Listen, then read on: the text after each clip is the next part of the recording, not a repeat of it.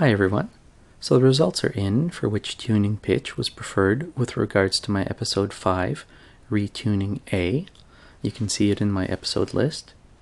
The votes from comments and the Twitter poll and responses on Facebook are almost all unanimous in favor of the third choice, the Baroque tuning. This came as a surprise, mainly because I added it as a last-minute choice.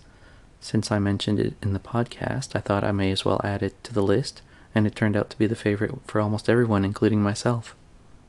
Commenters almost unanimously cringed at the 432 Hz option, which was also a surprise. What does this indicate? A couple of factors could have come into play. Did my skepticism about the 432 Hz option seep into my playing? The 440 Hz one sounds most polished and rehearsed, and the 415 Hz sounds most emotive. Did I respond in those first few notes of the 415 Hz and then play it differently? The other possibility is that the 432 Hz one would sound dissonant to our ear after hearing the 440 Hz just before, and then the 415 Hz resolved back to a harmonic interval. In any case, there you have it, Baroque tuning of A at 415.3 Hz for the win. Here it is again.